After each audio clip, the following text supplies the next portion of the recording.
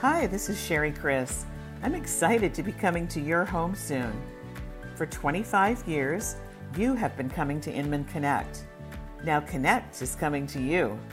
Find out details at inman.com. Hi, this is Brad Inman with my Daily Dispatch. I'm super excited today to have with me Anthony Hsieh, Chairman and CEO of loanDepot. He's also the founder, and that for me is particularly special. I love founders, people that started companies from nothing. Anthony, welcome. How are you today? Brad, I'm doing well. Thank you for having me. Yeah, it's really good to see you. You're in Orange County, right? Newport Beach or somewhere like that? Yep. Not a bad place to be stuck, but yeah, Newport Beach. Oh, that's good. And am I right when I'm saying I've heard you guys are really leaning into this because there's obviously a lot of demand, at least for refis. I don't know what's going on with the purchase market, but give us the lay of the land. What's going on with the refi purchase market? What's going well and what's holding you back? And you and I have been on the same page for a long time. How do we digitize this damn mortgage process? And it looks to me like, at least in part of the real estate transaction, we're seeing that happen. Whatever Brad Inman, railed about for 20 years didn't matter as much as a pandemic forcing the hand of digital transactions. But let's first, what's going on in the marketplace that you're seeing? Well, let's see. We're going on week 7, week 8 as the world changed. Put into context, right? I mean, we are the liquidity of the housing market. And, what has happened over the last 7 weeks, Brad, has never been done before. I mean, the entire drill of mortgage lending, and particularly independent mortgage banks that now hold more than 50% of the market supporting liquidity for housing. And Anthony, that'd be like you guys, loanDepot. It would be Quicken. To give my listeners, when you say independent, who is that? So I know. Independents are non-bank. Gotcha. Right? So America, not all. Yeah. Yeah. So all of a sudden, in the middle of March, because of COVID, there was no prior drill. The entire industry, not just us, the entire industry had to go remote. And how that really played out was anybody's guess. I mean, if technology in our industry was not prepared, housing would have absolutely fell on its nose because we couldn't have funded loans. Wow. So the good news, what we don't see and what we had to go through is within 72 hours at loanDepot, we pushed 7,000 employees to work from their home. Yeah. And we're talking technologists, we're talking funders, underwriters, loan processors, loan originators. And, we're holding our breath thinking, what is going to happen? And fortunately for the country and for our industry, lenders continue to do what it's supposed to do from the comfort of their own home. And we continue to fund loans. Gotcha. So although the remote workforce worked, liquidity was drying up because of market panic. And we can obviously go into that more if your listeners are interested. Anthony, tell me that was unrelated to the infrastructure moving to home, the liquidity issue, right? That was a bigger looming, dooming sort of scenario, correct? Absolutely. Labor and workforce working from home instead of working from office is a fundamental change that has never happened to financial services and housing before. So fortunately for all of us, it continued to work. And we figured out a way with appraisers and closing agents to make all of this happen, including funding and wiring out, $200 to $300 billion a month right now is what the industry is funding. Wow. So we continue that going, which is phenomenal, right? So on the other end of it, and I'm sure all of your listeners have felt that one way or the other, overlays, higher credit requirements, jumbos, non-QM, non-agency product is all drying up. And then, of course, with the interest rate volatility that happened in March and the subsequent instability of the liquidity on the back end, everybody was trying to raise cash. That was when the stock market was falling. And at the same time, there was lack of appetite or buyers for mortgage bonds, which is ultimately where mortgage companies gets its liquidity. Right. So the liquidity stopped. And then there was a massive dislocation between interest rates falling, but mortgage rates actually rising because there was a lack of liquidity until the Feds came in and started buying mortgage backs. And that was like 3 or 4 weeks ago, right, Anthony? That's correct. And then the industry had a complete whiplash, and many companies, because of trying to hedge in their pipeline, and I think most of your listeners will understand, many companies have gone from locking an interest rate on day one to now locking interest rate later down the pipeline process, just because the industry had a complete whiplash from interest rate exposure, and many mortgage companies went out of business, including 2 to 3 publicly traded REITs. Oh, they did? Yes. Has that been public? Real estate investment trusts have gone under because of this whiplash. Because they just, and where would that hit them in the nose? What were the exact circumstances they go under? Volume being nothing, or are the? It's not the volume. It's actually the interest rate volatility and the hedging involved with such a movement. And they made mistakes in the hedging and got in trouble then, right? Well, it's really, they didn't make mistakes. It's just when you have a Category 6 storm hitting you, your house was never built for that. So it was substantial. How did you do through this? Are you guys okay? Or we've been really fortunate. I think the difference is this is something that I've been through many times. Obviously, this one is very different. Yeah.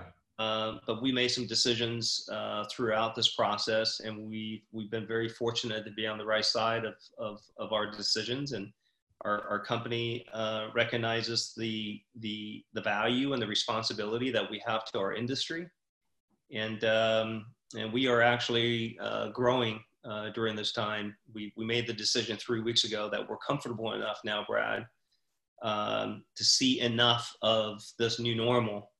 And so we've decided that we're going to scale into this market. And so is it possible when we're through this, Anthony, that the bank mortgage lenders that were the dominant, right? You and Quicken and the rest were big players, but not the biggest players, correct? Is it possible that the Wells, the B of A's, and whoever else are going to give up shares more permanently to people like you? Are you all in a position to build scale or to scale these things so that we're going to see a structural shift in mortgage lending? Yeah, so currently the top 5 retail lenders are 3 banks and 2 non-banks. And the 2 non-banks, is no surprise, is ourselves and Quicken, who are fantastic competitors. Keep in mind that post-financial crisis, of 12, 13 years ago, banks now have a fundamental business model that's well diverse. Mortgage lending is a nice to have to a depository. Mortgage lending is a must-have for non-bank lenders such as ourselves. We don't get a mortgage loan, we don't eat. That is our fundamental business model. Where banks now have so many ways to generate revenue. Mortgage lending is just part of it. Mortgage lending to banks is opportunistic. And when Dodd-Frank was created and so much complexity in CFPB, banks didn't see mortgage lending as a positive opportunity. Some did, most did not. And that's why they backed out of most of it. Well, and they jumped in. I'm sorry? And folks like you and Quicken jumped in. Absolutely. So now independent mortgage banks, as an example, and don't hold me to this math, but directionally it's correct. Independent mortgage banks now have over 50% market share, in which number 1 and number 2, Quicken ourselves, have only about a 10% market share combined. So the rest of the independents hold 40% market share. And that's a very fragmented group of banks across the country? Fragmented non-banks across the country. Right. Absolutely, yes, that's correct. And tell me this, so you have access to capital, right, to make the loans, because you make them and sell them, right? Is that secondary market still operating efficiently? We do. The secondary market right now is not operating efficiently, but it's operating with enough velocity so that independent mortgage banks can continue to lend. However, part of the greatest asset for independent is the mortgage servicing rights, the MSRs. MSRs for the course of the last 10 years have been sort of a preferred asset class that many investors come in and buy MSRs. But because of what's happening to COVID, there is lack of cash coming in to buy MSRs. So most mortgage companies now are holding on to these MSRs, which again creates a liquidity problem because mortgage banks and a lot of risk for you, right, Anthony? It is. Anytime you're holding the paper, you're holding more paper than you ordinarily do. Absolutely. The more an independent is challenged with creating liquidity, the less it has the capability to lend. Yeah. So this is where, and then of course, we haven't even talked about the biggest elephant in the room, and that's forbearance. Yeah. So the forbearance issue is still a riddle to us, and we still don't know the risk. And the danger here, as we know from 2010-11, is forbearance. There wasn't much forbearance then. Forbearance this time turns into foreclosure, and then we got the same mess on our hands we had before. And I just don't understand how that wouldn't happen unless the government just totally pressures the banks. But well, here's the biggest issue. Okay, yeah. The biggest issue is kind of like the way, when I was a kid and I watched movies where a police officer, because it's chasing a suspect, stops you in your car and says, "Hey, Brad, give me your car because I need to chase down a bad guy," right? But they use your car now for up to 12 months, and you're still making the monthly payments. Yeah, that's what's happening with forbearance. Is that our government is telling homeowners that you can skip your payment up to 12 months with showing no hardship. But the mortgage companies, such as ourselves, we need to continue to make the payments to our investors. Our investor bought an asset, and they want to make the money of the interest rate on that asset. I can't imagine some of the phone calls you must be on, Anthony. I bet this is like 4-dimensional chess. I mean, every day, every hour, there must be, from interest rate movements to liquidity to policy. I mean, there's a lot of moving parts here for the mortgage industry. It is a constant riddle, and we're all in this together, because if the mortgage industry can't figure this out, there's no liquidity to buy homes. Hi, this is Joe Rand. I'm excited I may be coming to your home soon. For 25 years, you have been coming to Inman Connect. Now, Connect is coming to you. Find details at inman.com. How close are we to something that disastrous? We're a lot better today than we were 4 weeks ago. 4 weeks ago, it was pretty bad, Brad. It was pretty bad. So on the purchase side, if there's a transaction, there's not a lot right now, but and there are transactions, there always are. People need houses, they sell, buy, rent. But if I brought a buyer qualified to you today in Palm Springs, that loan can be underwritten? Yes, and it could be underwritten digitally these days. So the process of a loan is actually getting better and better.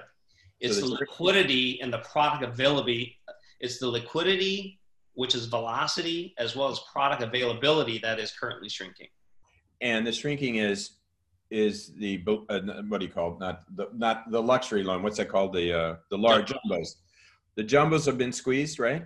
Jumbos have been absolutely squeezed. Meaning, if you want to buy $1 million house, you can't finance $1 million, right? You can. It's just much harder for you to get. And if you were looking for a $2 million plus loan, it's that much harder to get, because there is no law against forbearance on jumbo loans right now. So if I fund a $2 million jumbo loan, there's certain states like New York that says if you fund a loan for $2 million, you have to give this person forbearance for up to 12 months. Why would you make that loan? Exactly. So this thing's still pretty broken. It is. We're in the top of the second inning. Do you see, I mean, I was impressed. There's a lot of smart mortgage policy people. There's always been a lot of crooks too in the mortgage space, and you and I've seen them over the years, but like, who's figuring this out? Like, is it someone in Treasury or Fannie or Freddie, or is it the mortgage bankers? Do you feel like the smartest people in the space are sorting this out to not only get us through the next 60 days, but maybe make sure the whole damn system isn't injured into the future? Because this kind of gives me the chills. A little scary what you're talking about here. It is scary, and we do need to be concerned. And certainly there's lots of criticism being thrown around, Brad, but overall, I think it's working out okay. Between regulatory bodies and Mortgage Bankers Association and other trade groups, I think there is enough collaboration to understand some of the challenges that we have. Supporting housing is a fundamental strength to this country.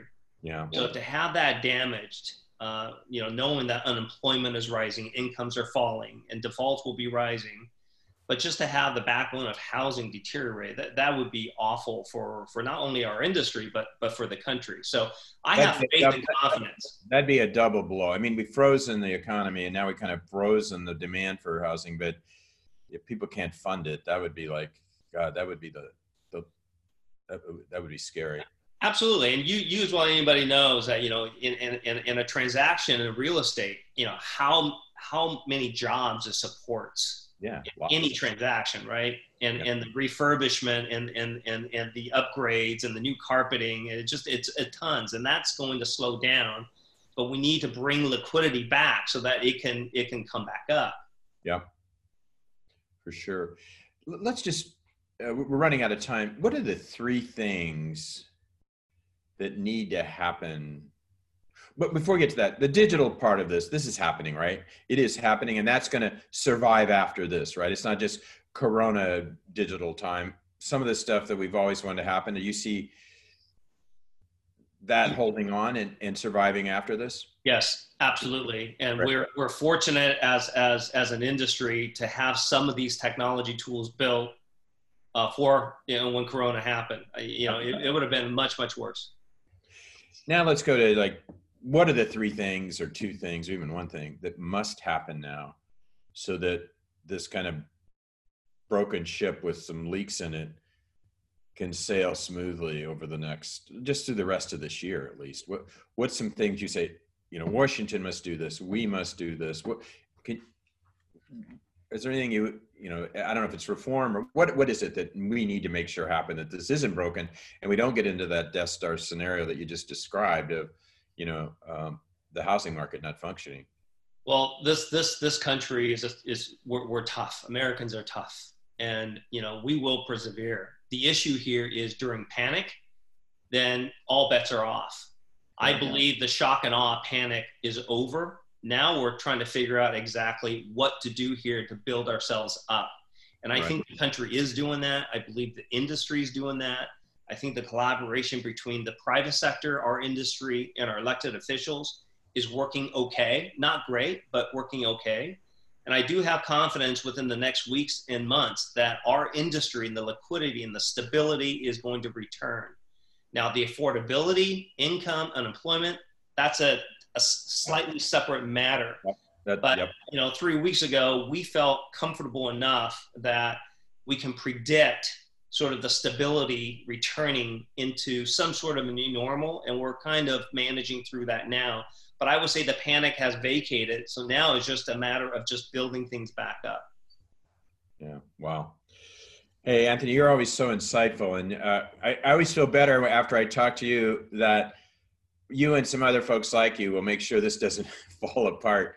And I always, congrats on your success. I love your story.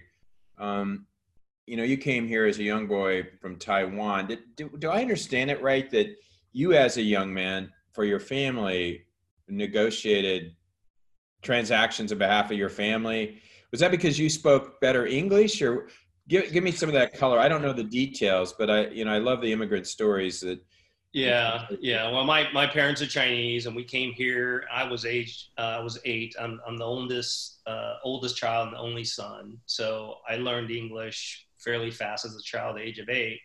So, during their business transactions, particularly buying homes, I was the translator. So arguably, I've been a loan officer since the age of 10, because I've been translating, all types of financial language. And I understand early on how important it is for a consumer to get an honest financial product. And that's just been embedded into sort of my fabric and what's important for the industry. It is very easy to pull the lid over someone's eyes on a dishonest financial services product. And I'm proud of our industry, and I'm proud of our lending community, specifically over the course of the last 20 years, to move the needle towards a much valuable and respectable and honorable product. There you go, man. Transparency. I love that story. That to get that early training, just love that. Hey, Anthony, thank you so much for being here, and really, really appreciate it. Will you stay in touch with us and keep us posted on what's going on so we can publish it at Inman News? And thank you very much, Anthony Shea. He's the founder, the CEO, the chairman of Loan Depot, which was one of the fastest growing independent non-bank mortgage lenders. And this is Brad Inman checking out.